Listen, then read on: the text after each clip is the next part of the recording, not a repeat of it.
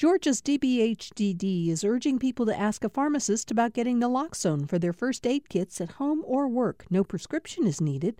Naloxone can rapidly reverse an opioid overdose and restore breathing. Opioidresponse.info. From Georgia Public Broadcasting, this is On Second Thought. I'm Virginia Prescott.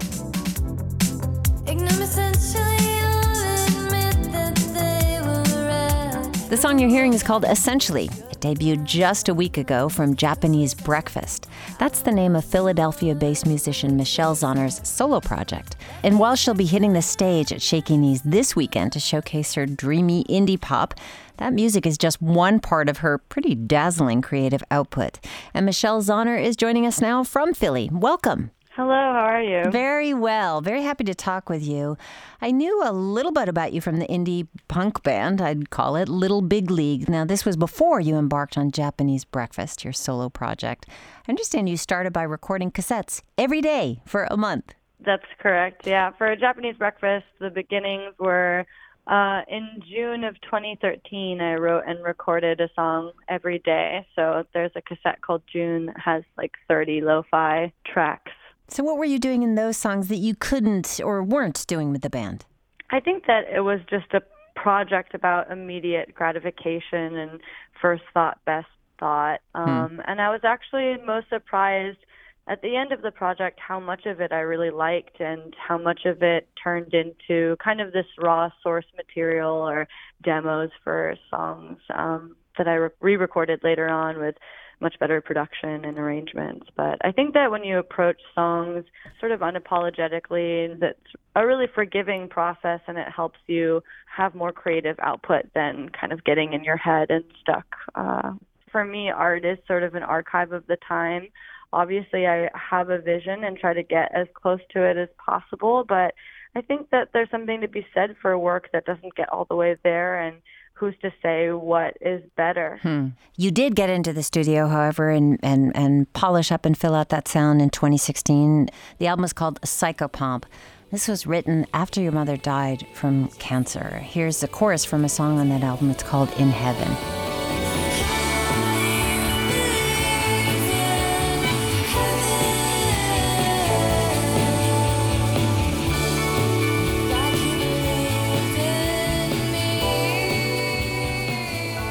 First of all, your mother was Korean, your father is American. You also lost your aunt to cancer like your mother. I'm so sorry, first of all. How old was your mother? My mother was 56. Oh, so young. You know, I think that for me, that song In Heaven was about being in this sort of divided place where the older generation is still a lot more religious than a lot of my peers, and a lot of people would tell me, you know, she's in a better place and she's in heaven, and that's just not really something that resonates with me or that I've ever believed in. And on the flip side, my generation is, you know, more rooted in progress and science, and those are things that aren't particularly comforting to turn to either. So for me, my grief was a very unique experience, and I had to kind of construct what, you know, helped me spiritually that wasn't really grounded in things that I think existed. So you're exploring pain and grief artistically. And I should add, this is not a morose album. There's a lot of different mood in there. So what was that process like for you? I think that is something that Japanese Breakfast has kind of made into its own sound. I personally think that, you know, composition and arrangement and production are very different stages of music. So if you compose a song that's rather sad or has really dark lyrical content, and maybe it starts out as a slower, darker sounding song, by the time it goes through arrangements and, you know, you add different types of instrumentation and then it goes through production, it has all the potential to turn into something that sounds uplifting. And I think that that's something that's really beautiful. I personally really love pop music. I love bands like Motown bands, and, you know, I love Fleetwood Mac. And for me, those are, you know, a lot of those songs are these like really upbeat, catchy numbers that have kind of these darker sentiments, and I like that duality of having music that sounds really happy and accessible and upbeat, And then when you revisit it, you realize that it has this sort of darker seriousness in the lyrical content, and it's like discovering another song. So I think that's always what I've been drawn to personally in my own work. What is it like, to tour and perform those songs over and over again, knowing where you were when you wrote it and where you are now?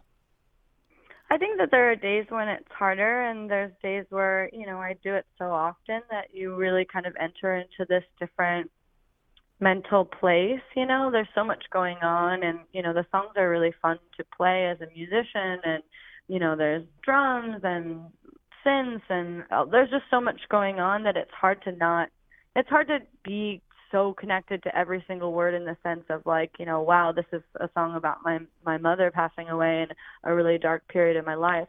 Of course, there are lines in the songs or moments in the songs where I have that kind of moment, but there is a kind of duality of being a performer and entering into this different mental space. I think that makes it a bit easier. I'm speaking with Michelle Zauner. She performs and records as Japanese Breakfast, and she is going to be one of the bands performing at Shaky Knees this weekend. Last autumn, The New Yorker published an essay of yours. It's called Crying in H Mart. First of all, what is H Mart? H Mart is a Korean grocery store, and they have a lot of Asian groceries. It's a supermarket chain that specializes in Korean and other Asian groceries. But yeah, Atlanta, I don't even know if Atlanta has an H Mart, because they have like such a great, they have so many great farmers markets there. Yes, and we have a huge Asian American community. Yep. I don't even know if you need that chain. We do indeed have an H Mart. Great. Yeah, I had such a wonderful time going to, what is it, the Buford Highway? Buford Highway, yeah. Mm-hmm. Every time I go to Atlanta, I go there. But this is a place where you go and experience grief in a way that you maybe haven't been able to reach in other parts of your life. Here's a little excerpt. I wonder how many people at H Mart miss their families, how many are thinking of them as they bring their trays back from the different stalls, whether they're eating to feel connected, to celebrate these people through food, which ones weren't able to fly back home this year or for the past 10 years, which ones are like me, missing the people who are gone from their lives forever. That's a gut punch. I can only hear someone else read it out loud, actually. Well, I was thinking, should she read it?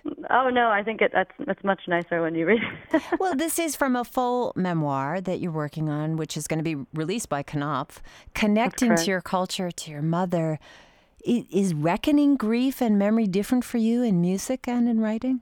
Absolutely, yeah, it's very different. I would say that it's much harder in nonfiction prose than it is in music, because like I was saying, music has this sort of duality, and you can explore different sounds that, bring a different feeling or bring something uplifting to something very painful. With writing prose, it's just you and a computer. It's kind of like trudging through the language, and it's been very challenging, but also a very fulfilling process.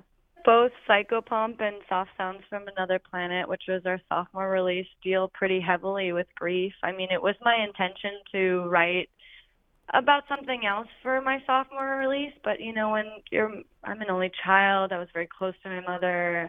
Those albums came out one year after another. It felt like it would be a lie if I didn't continue writing about grief. And I think now that we're thinking about now that I'm thinking about writing a third album, I really would like to move on from that topic and explore different parts of my life and different parts of human existence in general. But I think that writing this book is a real closing of that chapter. Even though I wrote 2 albums about grief, I think in order to really go into it was caretaking and cancer and chemotherapy and all of that. I feel like there's so much more of a story to tell, and that's why I think that I really have to write this book before moving on to a third album. So I think that was a big part of it. Well, I can't resist playing something from Soft Sounds from Another Planet. This is Diving Woman.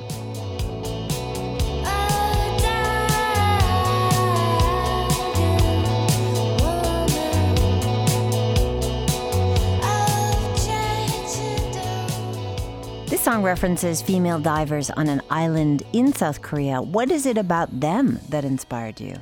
It's So I went, I revisited South Korea in, I believe, 2014, shortly after my mother passed away. As just a part of a healing trip, I guess. I visited Seoul and I visited Busan, and I learned about these divers in Jeju.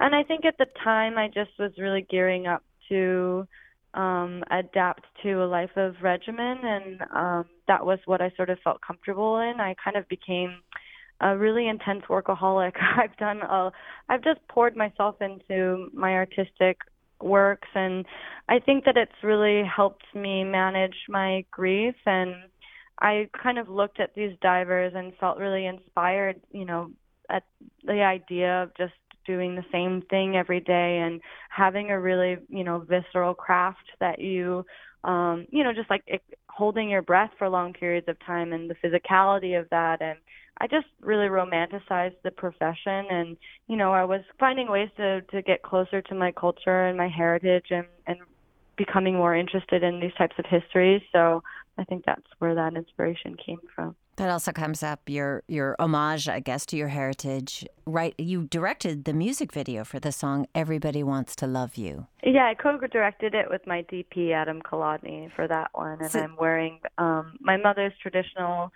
hanbok, which is the traditional Korean dress.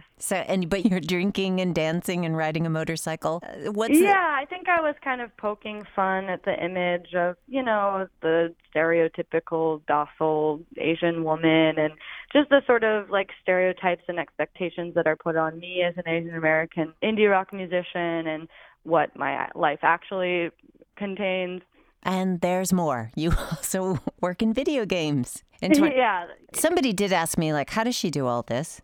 I think that it seems like my projects are rather scattered, but at their core, they're very similar. So I think that they're all rooted in narrative and human experience in some way. And I think that at my core, I'm a writer. I'm a writer of songs and of, visual projects. And I grew up playing video games since I was 5. And so, the label reached out to me about working with this woman, Elaine Fath, to make a little video game. And so that was a fun little project that actually wound up getting me involved with this group called Shedworks, who are making an indie game called Sable, which I'm also soundtracking, that should hopefully come out next year. Well, the game that you created is called Japanese Break Quest, in addition to working on Sable. So where do you go from here? Like a major motion picture?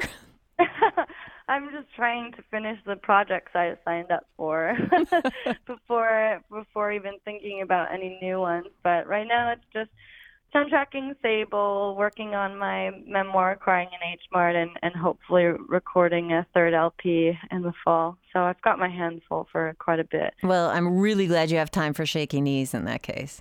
We are so excited to play Shaky Knees. I've heard nothing but excellent reviews. Oh, really? And anybody in particular you're excited to see? Deer Hunter. I love Tame Impala and Beck, Maggie Rogers, Liz Phair. Very excited for all those bands. I also have a soft spot for the Dandy Warhols because I'm from Oregon originally, so I'm excited to see them again. I saw them when I was young. Michelle Zauner, thank you so much for speaking with us. Thank you for having me. Michelle Zauner, she is the woman behind Japanese Breakfast and hitting the stage this weekend on day 2 of the Shaky Knees Music Festival. That's on Saturday, May 4th. And we're going to leave you with another song from Japanese Breakfast. It's called Everybody Wants to Love You. Stay with us for an Atlanta nonprofit that helps folks in food service when they're in crisis. I'm Virginia Prescott. This is On Second Thought.